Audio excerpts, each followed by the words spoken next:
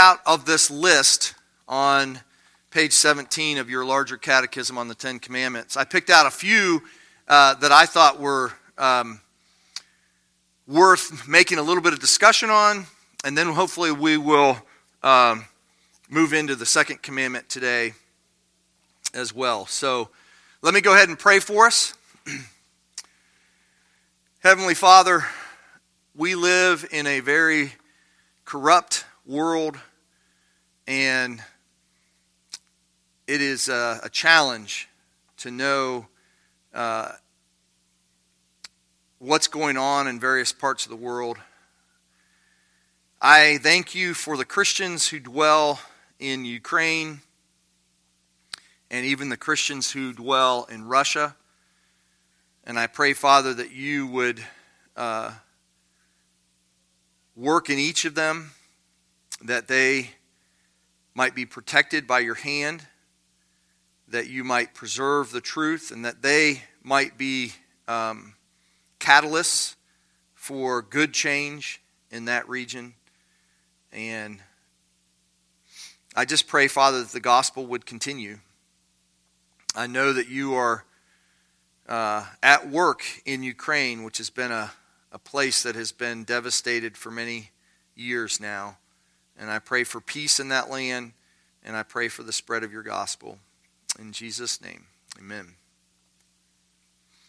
Okay, so we're in this long question, what are the sins forbidden in the first commandment? And other than just like being hit with a tsunami, which what it feels like when you read through the whole list, I just want to talk about a couple of the things here that that struck me. And so you're just getting my the ones that I found worth talking about. And hopefully as we talk about each of these, it might help you with what I call the Framian understanding of the law, that you always have norm, situation, and heart. And they're always interacting in that way with one another. So let's start with despair. Number 21 on the list. You guys have that one.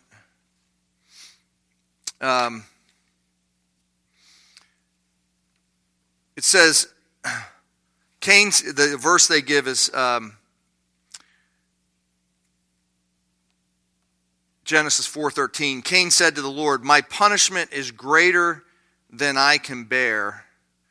And I'm not sure why the writers of the confession chose Genesis 4:13 when they had at their disposal 2 Corinthians 4:8. We are afflicted in every way but not crushed, perplexed but not driven to despair. Or 1 Thessalonians 4:13. But we do not want you to be uninformed, brothers, about those who are asleep, that you may not grieve as others do who have no hope. But here's the question I want to have. Why is it a breach of the first commandment to despair? To have no hope. That's what I think it means by despair, to have no hope. Why is that a breach of the first commandment? So no faith in God, okay? I think it has to be more personal than that. You're right, it's the correct answer, but God is our hope, right? How does he prevent you from coming to complete despair, and how does he continue to give you hope even when you are close to total despair? All right, so there's another world, okay? He lifts you up. It's never until death. The finality is not. There's always hope, so to speak. So think of the thief on the cross, right? I mean, his life would have thought it had been over, and yet he comes to know Christ in the end, and he says, "Today you'll be with me in paradise." So even at that situation.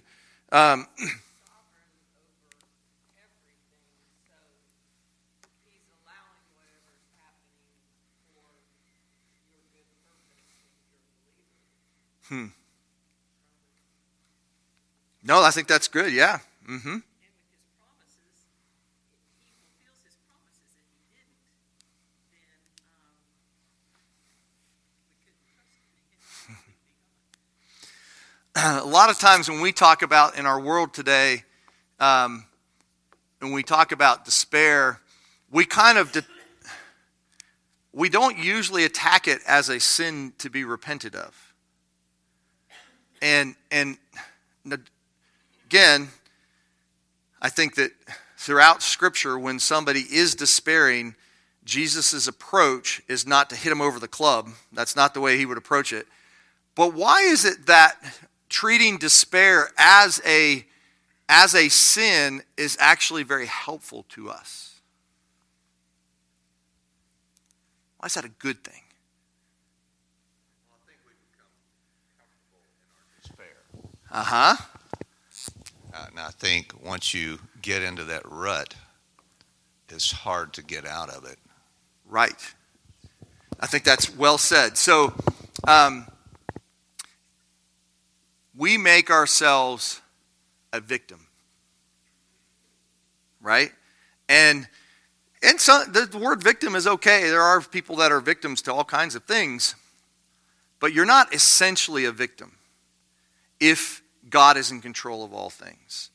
And if despair is something that you see as, I don't have to despair, then it's something that you can repent of, and there can be hope out of it. Right? If it doesn't have anything to do with I need to turn from it and trust in God, then there's no hope. I think the hope comes from actually accessing the fact that my despair is wrong. Yeah.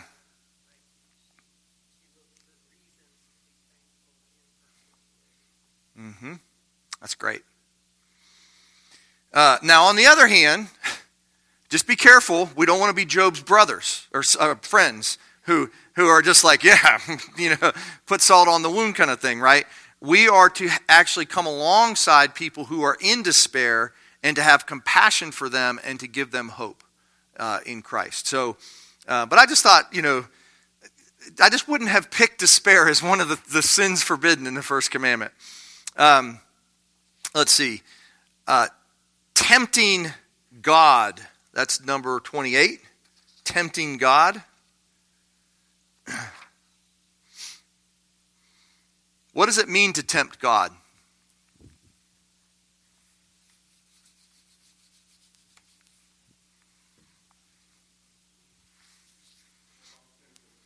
Jump off the pinnacle of the temple, which is something you all had something to deal with recently, right?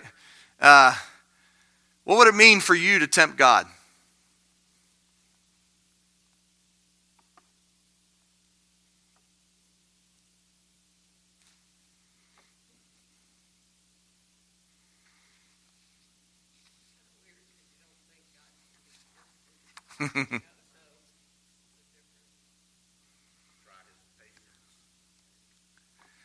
Jesus said, he does use the temple, you shall not put the Lord your God to the test. What does that look like for us? To put him to the test. Like I can remember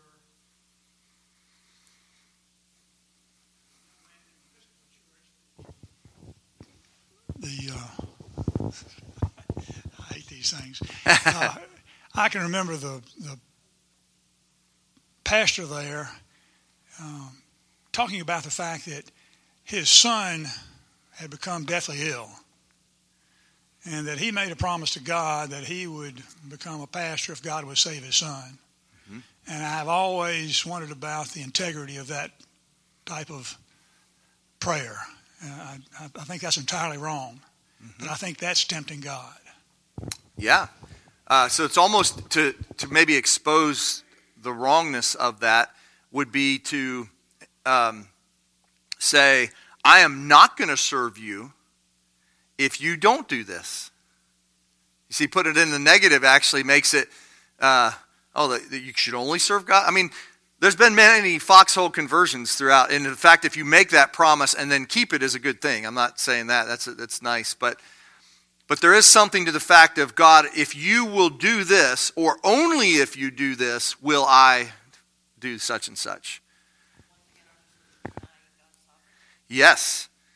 And that he deserves your allegiance and obedience, even no matter what. The way I might get it is, and I see actually happening as a pastor as I talk with people, and then even in my own struggles with sin, Lord, if you don't deal with this sin and give me perfect victory now, then what's the point of following you?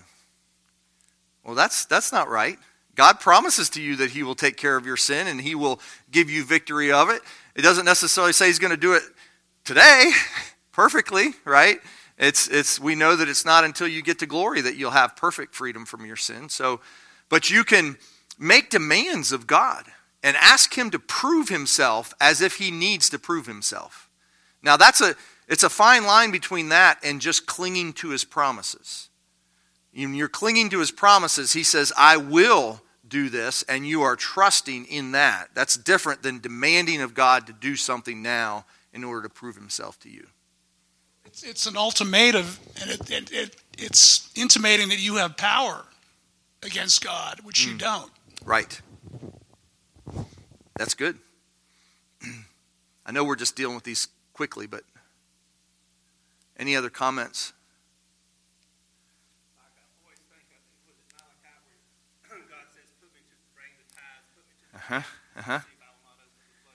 Yeah. So in that, but see that well, no, that's a great. Makes the distinction between when God promises something to you, you are to cling to that promise. But you're doing something in obedience to him. He sets the stage. He says, do this. And you're submitting it in faith doing that. That's different than like, I will only do such and such if you prove to me who you are. So, yeah. Okay, so then moving down to carnal delights and joys. I want to make a comment on that one. Carnal delights and joys. Coming from 2 Timothy 3:4, treacherous, reckless, swollen with conceit, lovers of pleasure rather than lovers of God. I just want to, in this one, stress that technically the situation and the heart are most important here. There are some pleasures that in themselves are forbidden, but most of the pleasures that we're talking about, what makes a pleasure a carnal pleasure, is not because the pleasure itself is evil, but because the situation is wrong and the heart is wrong. Okay?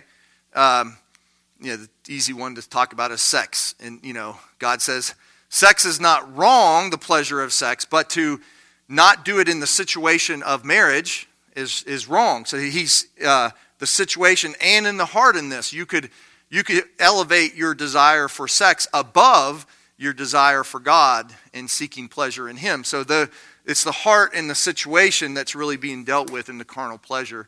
I was always appreciative of Dr. Kelly, as he would say, the physical pleasures of the world are good. They are good. We are not people who say, kind of a Gnostic mentality, that the spirit is good and the flesh is bad. What makes the flesh bad is when you will not submit to God's standard of where he wants it, and that you don't put God above the actual pleasure itself. So you're seekers of pleasure rather than God. You make pleasure your God rather than God. So, and we can even do that in our relationship with God.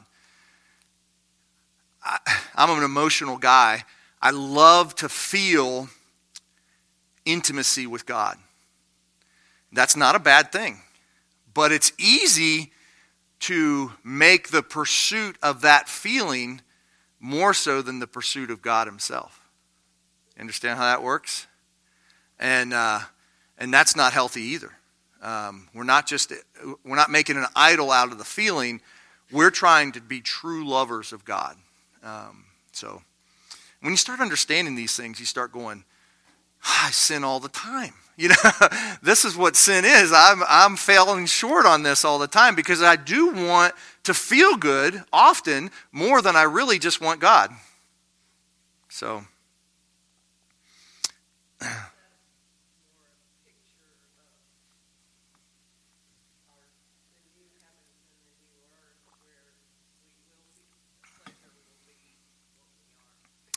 yeah, we will be able to enjoy the creation, but not place the creation over God. Like that, we'll be able to keep that in perfect balance. And that's, it's why sufferings often lead you to God in this world, because then you get it's like it helps you to get away from the addiction of just wanting the pleasure of this life and to say, oh, I want God alone, right? Well, that's what's happening in that situation. But ultimately, where God's taking us is to be able to enjoy God first and foremost, and to enjoy all the good gifts of the creation that he gives us. So they're not evil in and of themselves. I just think it'd be easy to see carnal delights and pleasures and think, oh, every fleshly desire of the world is evil, and that's just not the case.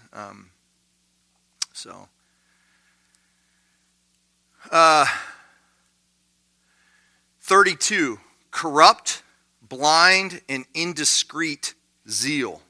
What does that even mean? Corrupt, blind, and indiscreet zeal.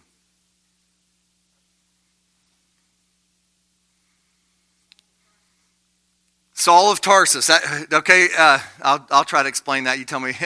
Saul of Tarsus. So Saul was zealously killing Christians.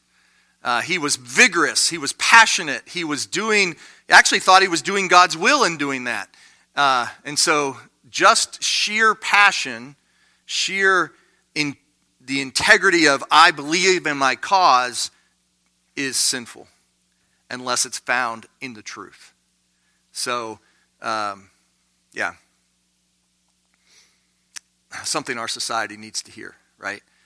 People can be very passionate about their cause, and yet often it's not grounded in the truths of Scripture to help them direct that zeal. Yeah, that's that's right. That's right. Mm-hmm. That's well said, Lee. Yes.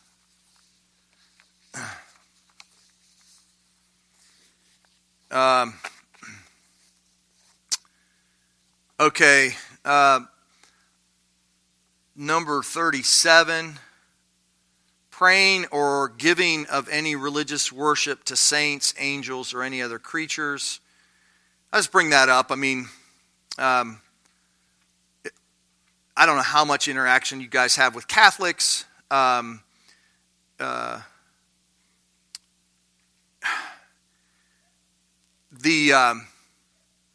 might go to Gary and ask him for help. Okay, so I think saints, Christians, are to ask other Christians for help. That's a good thing. But I think the confession is right when you're praying to a saint, that's a sinful thing. And that really does make us at odds with the practice of the Catholic Church. A lot of theology of the Catholic Church we may disagree with, but this is a practice that we just cannot go with them down. We don't pray to saints. We see that as we're to give our prayers to God, and if you had the God of the universe that you could go to, and you had a saint that you could go to, and you go to the saint rather than the God of the universe, that's bemeaning who God is. It's demeaning who God is, I mean to say. So that's why we're opposed to that. I just bring that up.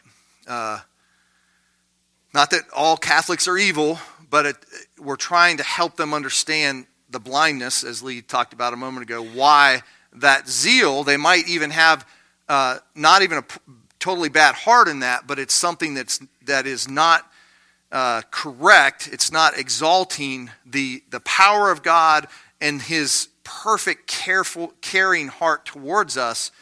That's who we need to be going to. Same thing with Mary, as if Mary is more compassionate than Jesus. No, just go to Jesus. That's the one you go to in your prayers. So, all right, 42, charging him foolishly for the evils he inflicts on us. And I bring this up because I think this happens a lot in the world in which we live. A lot of people just, I can't believe God allows such and such to happen, and he's almost charging him with evil and letting the evil happen. And How do we reckon that with the fact that God is absolutely sovereign over all things without charging him foolishly for the evils that he inflicts upon us? How do we work that out?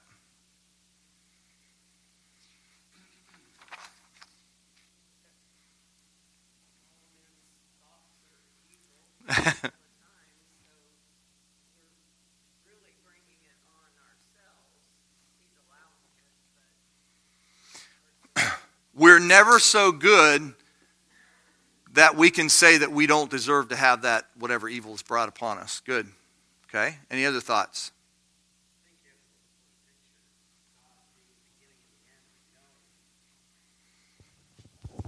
Knowing so much more than we do, knowing the beginning from the end, and knowing how this is all going to turn out into his victory. Mm-hmm.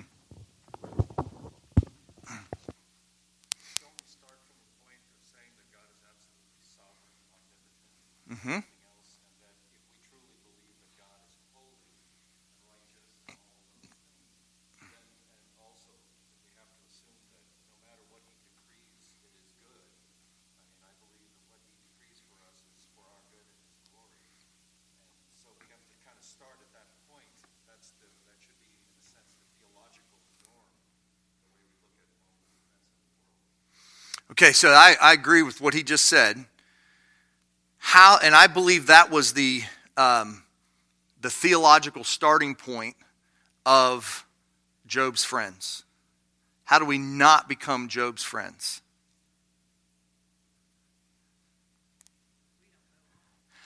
Okay, what did Job's friends assume about Job? They were right that it was God who was over top of that. I mean, Satan was doing it. He was the means, but God was over that. But what did they get wrong about that? Right.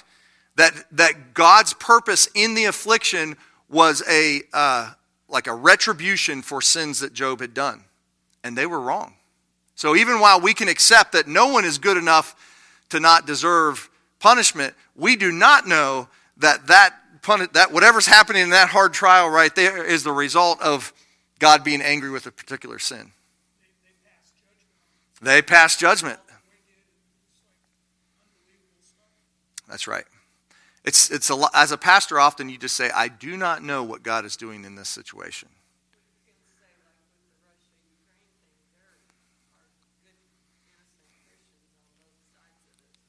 Yes, relatively innocent. In the situation, not innocent before God, but in the, they're not deserving of another ruler to come in and crush them kind of innocence, yeah.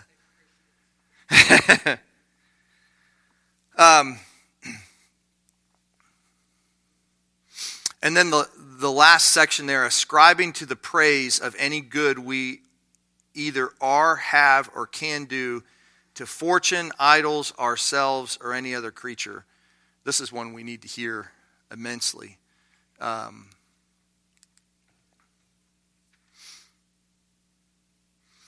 It's an ongoing joke in my household with my mom and dad, and even with our kids.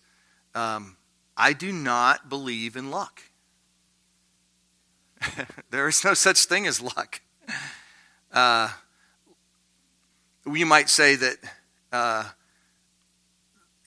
don't know, if you win at a game of cards or something like that, that there's percentages and, different odds that are, going on. And it doesn't seem to fit with the odds or the pattern. But I always just say, what is luck anyway? Is it a force? Is it, what is luck?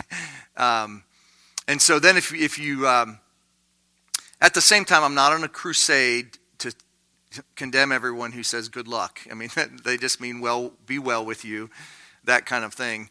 But we do want to make sure that we do attribute everything that is good to God himself. He is the author of all that is good. And even when we are enabled to do good, we still give him the ultimate credit for that good. So I just think that's really helpful to us. Not robbing glory from God. So.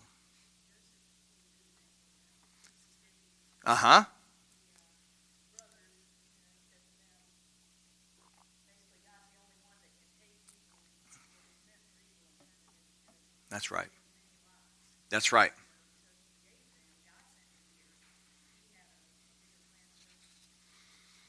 Well said. Yeah.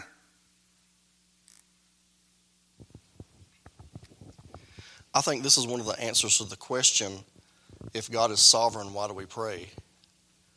Because prayer aligns your heart to attributing all good things in your life to God rather than happenstance. And if you don't pray, it's almost an implied statement that you don't believe God's the one that does it. Yeah. Mm-hmm.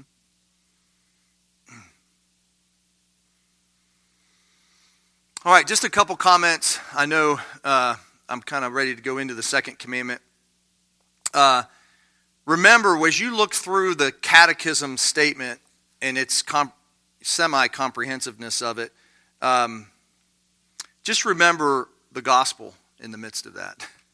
Do not just see the command and think that it's all up to you to obey the command all the time in every way. We are, we're just dependent on the gospel. So the other thing that I would say in this is the writers of the catechism, when they give this list, they don't really nuance it. They don't talk about degrees of sin. I think they do believe in degrees of sin, but they don't talk about that. For instance, like a statement I would say, if somebody says to you, good luck, don't just assume that they have no belief in God and they're attributing everything to luck. They don't nuance it. They just say that to attribute things to luck or fortune is wrong, right? They give you the command, but they don't nuance it a lot, and that's fine as long as we know that you do have to nuance it. There are some people that you talk to that actually put their hope in luck, and so we don't want to do that. We don't want to. That's an evil. We want to acknowledge that, but at the same time, we're not trying to say that anyone that just says good luck in a conversation is just as evil as the person that's gambled all their wealth away or something like that. There are levels in that, and the confession doesn't really make that clear all the time, and I just want to make that helpful. We got to keep bringing that up to us. Yeah.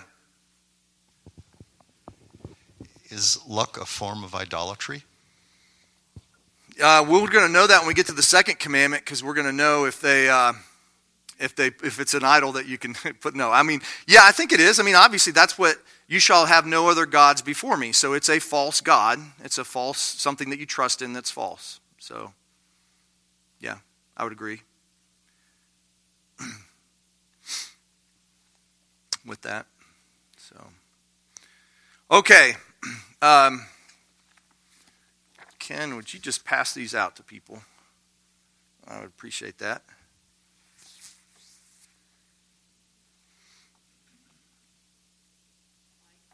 When you were speaking of Job and retribution, how do you distinguish retribution from chastening? Well,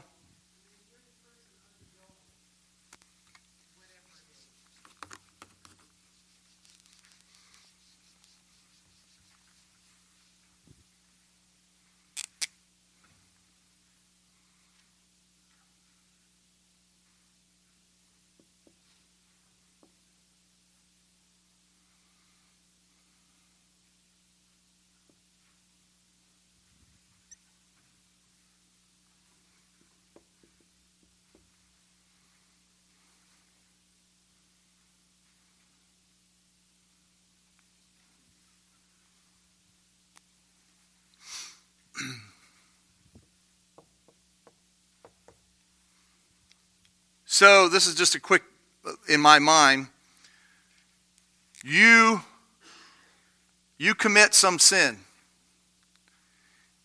If you are if you're in Christ, or if you're not in Christ, God's reaction to that is his purpose, his intention is very different. So for the When someone feels suffering, and they are not in Christ, I have this downward spiral. Each bit of suffering that you experience is a foreshadow of eternal hell. Okay? If you are in Christ, every bit of suffering that you experience is leading you to glory. It could be the same suffering. You don't know the difference. It's just suffering in the world. But the intent, because there is no condemnation in Christ, God is no longer, the purpose of suffering is not to give you a foreshadow of eternal hell, because the reason why you would give a foreshadow of eternal hell is to bring somebody up to the other line, bring them to true repentance and faith. Parents don't often realize this. You are never truly giving retribution to your kids. That's never your purpose. You're never doing that. You're always working to sanctify them. You're always working to help them. You use the discipline, which is sometimes painful, your intent is to lead them upward. And that is what God is doing. And so the way that you think about sin and suffering between a Christian and a non-Christian is amazingly different. God is always in the non-Christian calling them to faith and repentance in their suffering. And the fear is if you don't repent and trust in Christ, then it's going to be an eternal hell. But if you're in Christ, you could still experience even more suffering. Dare I say, many of you have experienced far more suffering after becoming a Christian than you did before you were a Christian. And God declares to you in that suffering, I am not condemning you. I love you. And I'm helping you to grow in Christ. So the purpose is very different. Even if you're Corrie ten Boom sitting in a prison, right? He is not condemning you. So retribution always has to do with exacting of perfect judgment on a person. Civil governments try to do that, but as parents, that's not what you do in your home, and that's not what God does with us in the way that he works with us. So always trying to temper suffering in order to help us forward in our sanctification. Does that answer your question at all?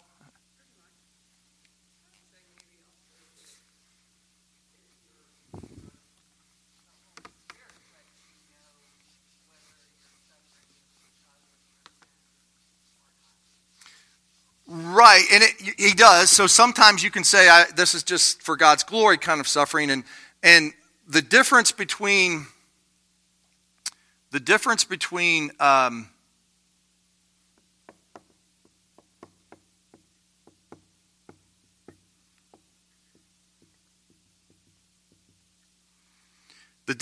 Spirit and Satan is when the Holy Spirit is always intent on bringing you into reconciliation with God. So let's say there are physical sufferings in your life that God is using to get your attention, to bring you to repentance as a Christian, right? The Holy Spirit will give you a clear statement, I'm doing this sin and I need to repent of this sin. Satan, on the other hand, he just wants to say things like, give you this vague generality of, you're just evil. And he doesn't give you a way out. He loves you to just feel bad about yourself all the time. It's because there's no solution to it. And I think as a pastor, a lot of times I'll be telling people, look, you got this vague sense of guilt. You got this vague sense of unworthiness. That is not from God. God wants you to have a clear sense, I treated my husband really bad today, so I need to repent of that, and I need to, because the Holy Spirit's task is always to bring you back into reconciliation, always to bring you back into fellowship with God. That's his purpose. Satan loves to just keep you feeling terrible about yourself all the time. You're somehow unworthy, but you can't get at why. That's just Satan. Because he loves to just see you held down. He doesn't want to see their joy in your life. So,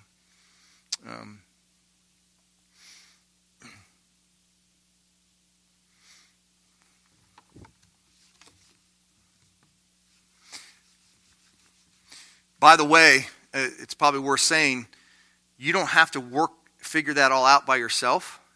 If you are experiencing ongoing suffering, the book of James makes very clear to you that you should go and talk to your elders. And they can pray over you, they can lay hands on you, and you will be made well. And the point is not just always you'll be physically made well, the suffering will be gone, but your elders, who are supposed to be the wisest people in your life, as long as you're honest with them, talking about imperfections and failures and different things, they can declare to you the gospel again. And they can explain to you that God is not just crushing you in this. And you can feel the blessing of God even while you're still experiencing hardships. Now, many times God will actually remove the hardship completely and he'll heal you. And that's good. That's what James says. But ultimately, the key is, do your leaders, those most godly men in your church, are they there to help you not just wrestle with that question, is God angry with me, on your own? You get to do that with a community of godly people. And very few people use that in the church, and I wish we would do more of that. So, all right, moving on.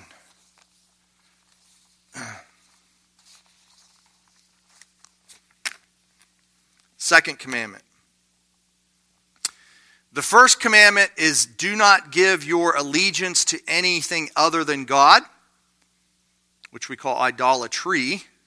The second commandment is, do not worship the true God using images.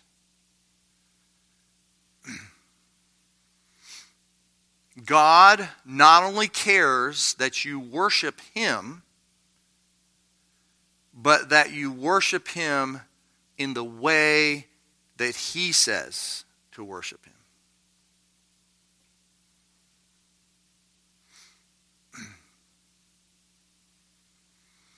Kevin DeYoung calls it self-willed worship.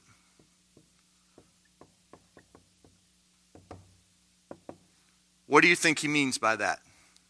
Self-willed worship.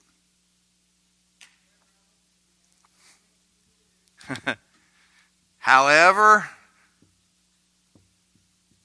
I want.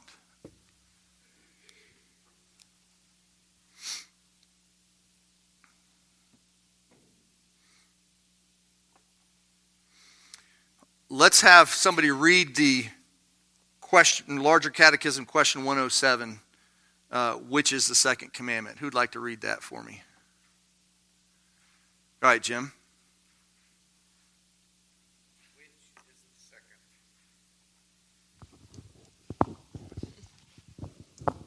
Which is the second commandment? The second commandment is, thou shalt not make unto thee any graven image, or any likeness of anything that is in heaven above, or is that in the earth beneath, or that is in the water underneath the earth.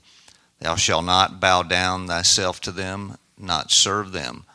For I, the Lord, thy God, am a jealous God, visiting the iniquity of the fathers upon the children, unto the third and fourth generation of them that hate me, and showing mercy unto thousands of them that love me and keep my commandments.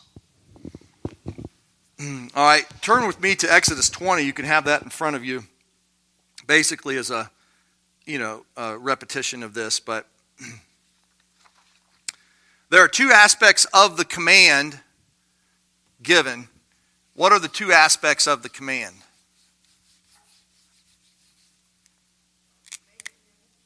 Right.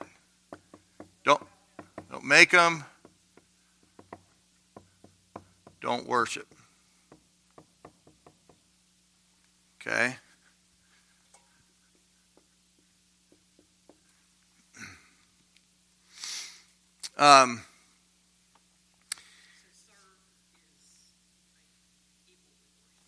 Yes. In fact, that's the word for worship is serve. And then bow down. All those are related to one another. Yep. As usual, there is a narrow definition to this, and there's a broad definition to this. So what's the narrow definition? That's the easy part.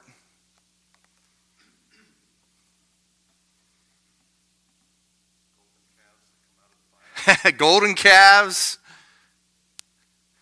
We don't have images in our sanctuary that we bow down to of God, right? We don't actually have images that you use in your worship.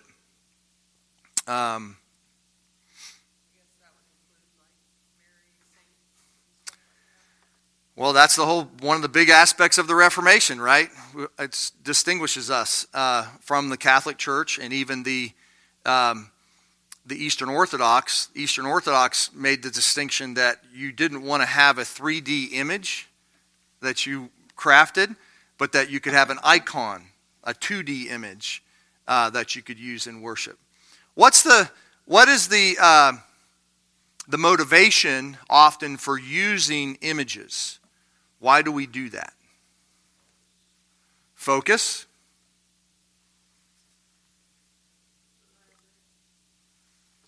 Reminders. They appeal to the senses. They can be comforting, but why are they comforting? You can hold them, you can touch them. Yes, it kind of makes it tangible in our level.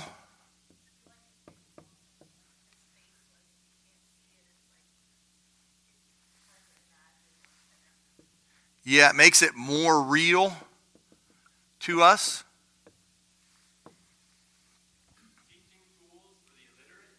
Okay, so teaching, that is one of the big reasons really throughout if you follow the thinking of the Catholic Church, it was, these people don't know how to read, so if we gave them a picture, it would be much easier. So stained glass windows that had like images throughout it that you can just look at that and you can meditate on it. Yep. Yeah.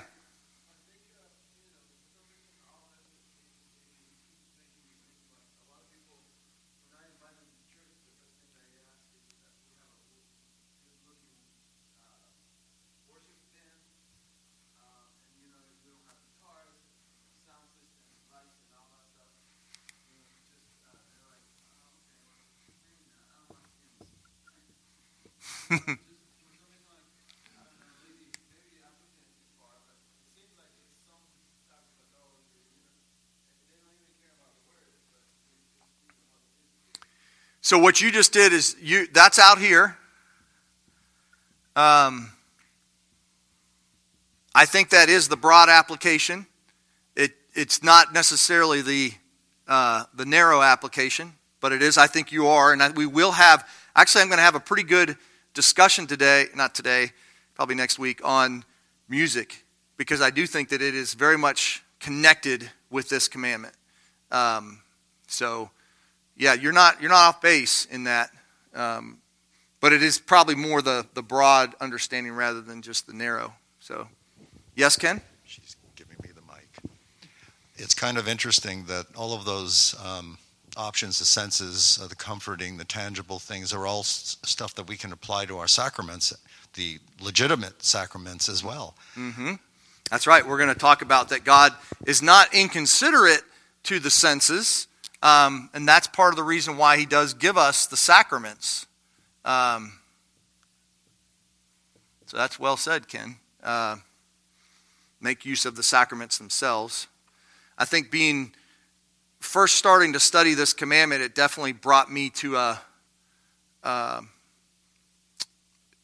lifelong pursuit that we would make better use of the sacraments, that they would be more important to us and more helpful to us on a regular basis.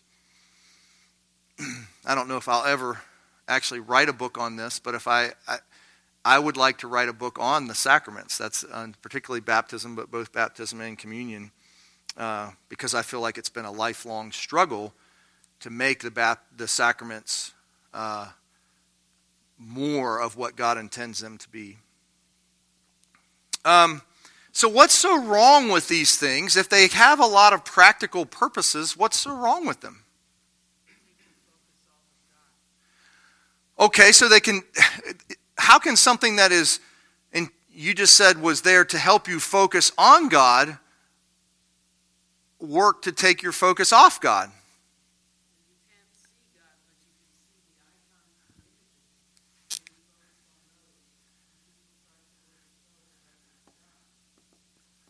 Okay, so God is a spirit. He's not flesh. Okay, that's okay. Good.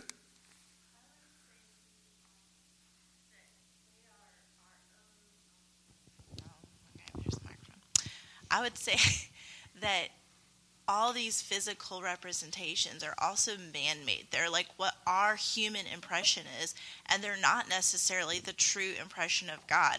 So it's basically what we see through our eyes, which could be super washed out and not, it's just not necessarily the truth. And so when you veer from like the word, and even that, I'm sure some of our translations could be even skewed. It's like you're chipping away from the real God, and with time, it's just going to get worse and worse because it's only our perspective, and like we just don't have the whole perspective. That's okay. Well said.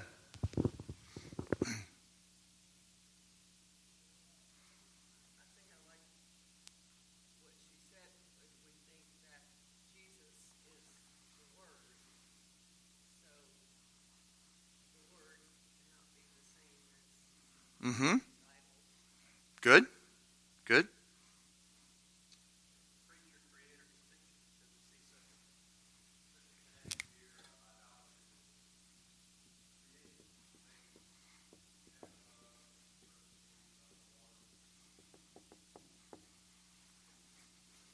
Okay, I'm right in the image of God, right?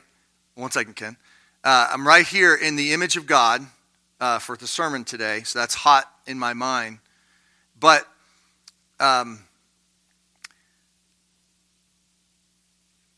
who actually is an image of God? Us. So God already has an image. And you're taking images in the creation. Of all the things in creation, the only part of creation that's made in God's image is you. You are his image. Go ahead, Ken. You kind of stole my thunder because it always... No, you were trying to steal my thunder, Ken. That's the way it works. I thought it was always ironic that God created us in his image. That was right. But then he created us, and then we create images. And then, we worship God, right, the image maker. But when we create our own images, we tend to worship them. And there's that's wrong. Yeah, I had 4 reasons that you guys pretty much hit on them. The invisible, visible, like the spirit, versus the visible. Although John Frame doesn't like that because he says God all the time is using theophanies to reveal himself. The burning bush, there's things that he does that he, uses throughout history. Right, God does it, not us. Right, I get it. The second thing is that, you guys didn't mention this, but every image that you have is lifeless. And God is life. He is not static. He is alive and powerful and moving. And so to have an image, even if you have an image of Christ on the cross, he's static. He's not doing anything on the cross. He's not speaking to the other guy beside him. He's not, conquering Satan, casting down demons, whatever. He's lifeless. Even a video of Jesus doing these things is still lifeless and stale. It's not dynamic and real of who he is. Also, I think that the Bible overwhelmingly gives priority to the Word over visual scent, because the Bible wants you to live by faith, not by sight. So you're constantly having to believe what God says is true about you or about himself or about the world in which you live and not trust your senses. So there is an element of faith that has to be a priority in this. And then I think Benji already made the creature creation distinction. All those are very important. But the fact of the matter is, he just says, don't do it. Period. And so even if you didn't understand it, you just have to listen to him. And then what's his motivation? What does he tell you why you shouldn't do this? He is a jealous God. Okay, now, even something like that, how do you capture that in an image anyway? You know, I can picture the golden calf. Oh, he looks very jealous to me. No, there's concepts about who God is that can only come through the Word that he tells us. And he says that he is jealous. Now, I do like this idea frame along with maybe the Catholics. The Catholics kind of squeeze the commandments 1 and 2 together, and then they expand the last commandment. But I like the idea that for I am a jealous God actually being a statement that refers to the first and second commandment. That it's not, he's only jealous because of idols. No, he's jealous of any idolatry and the use of idols. Like he's jealous of all that. That seems to make sense to me. How is this a good thing that our God is jealous?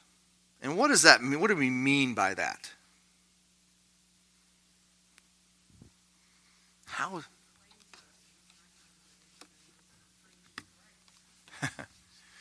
So when you hear jealous,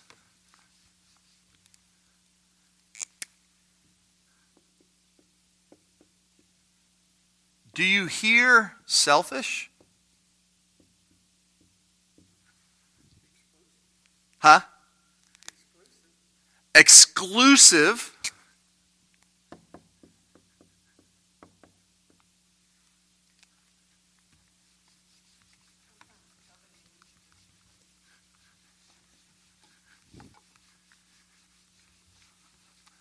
Okay, so let me go a different angle.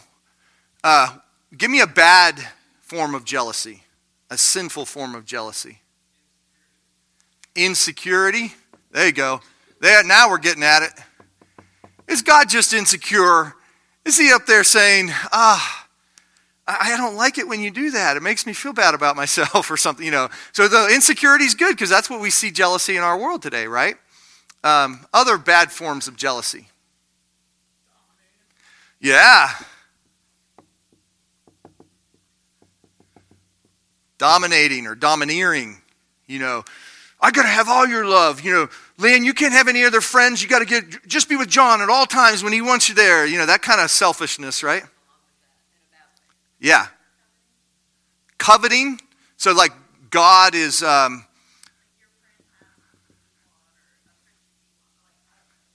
that doesn't belong to you. It's not yours. And you want something that doesn't belong to you. That jealousy, okay. Good. Now, okay, so you get the idea of bad jealousy.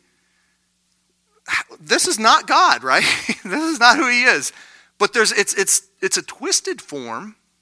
So how do we bring, what's good jealousy? God declares himself to be a jealous God. What's a good jealousy?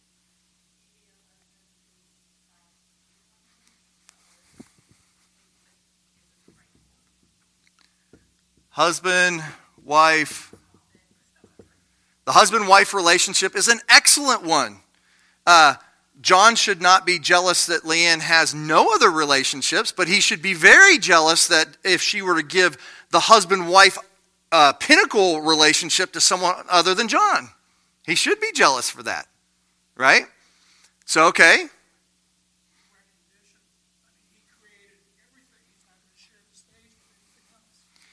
Okay, God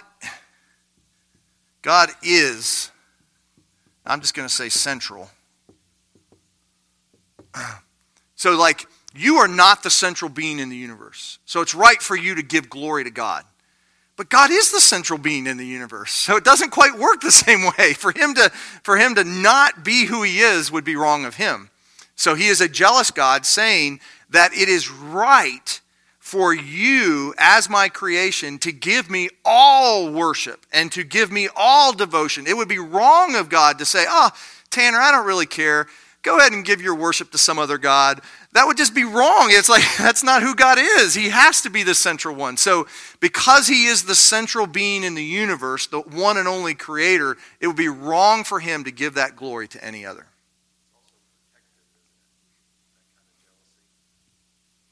Yes, like he is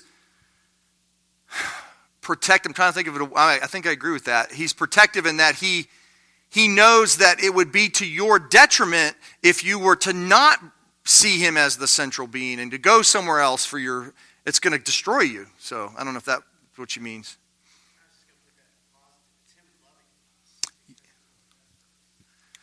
Okay. This is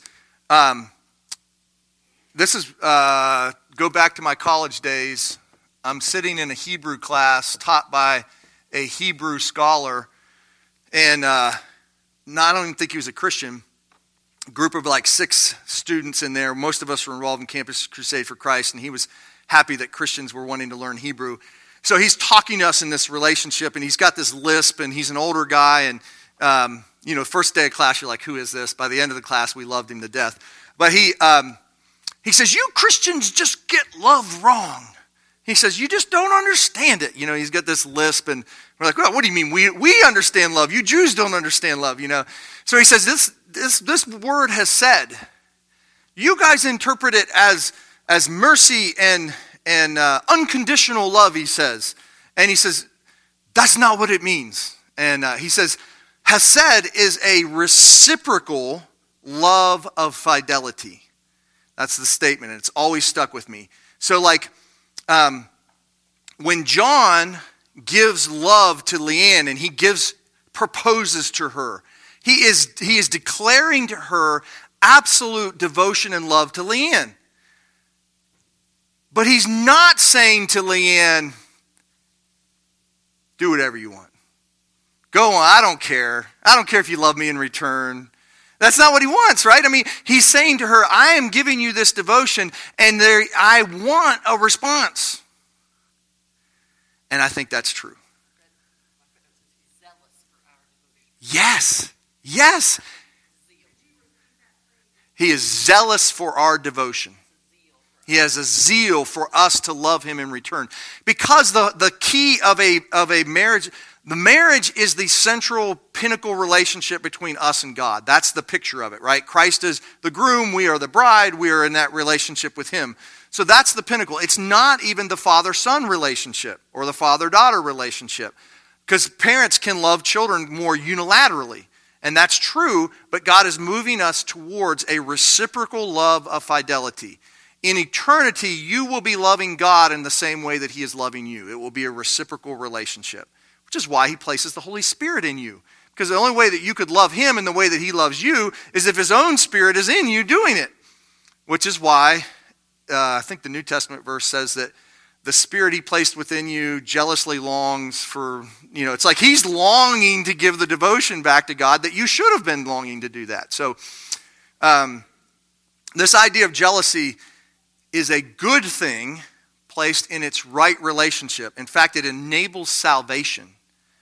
If he wasn't jealous to bring you to love him in the same way that he loved you, you would not be redeemed. He'd just leave you in your wickedness. He has made you in his image so that there would be this reciprocal love of faithfulness.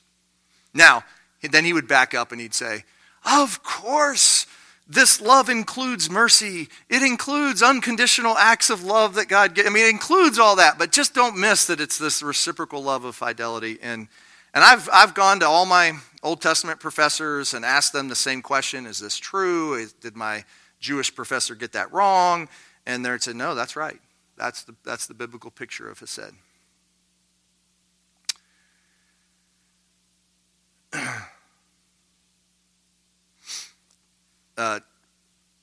One commentator says, a God who was not jealous for the reciprocal commitment of God's people would be as contemptible as a husband who didn't care whether or not his wife was faithful to him.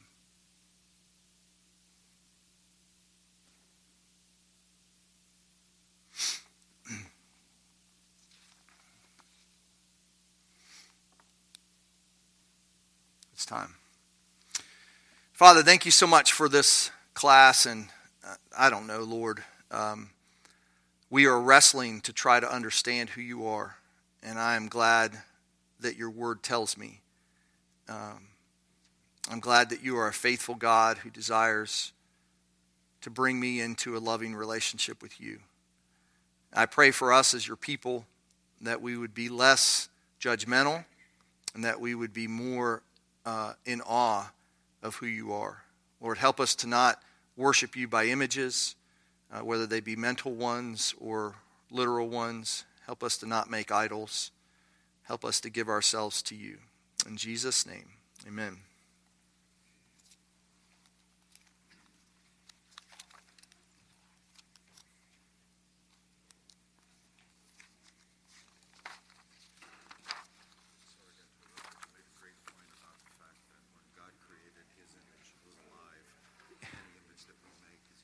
Dead. Yeah.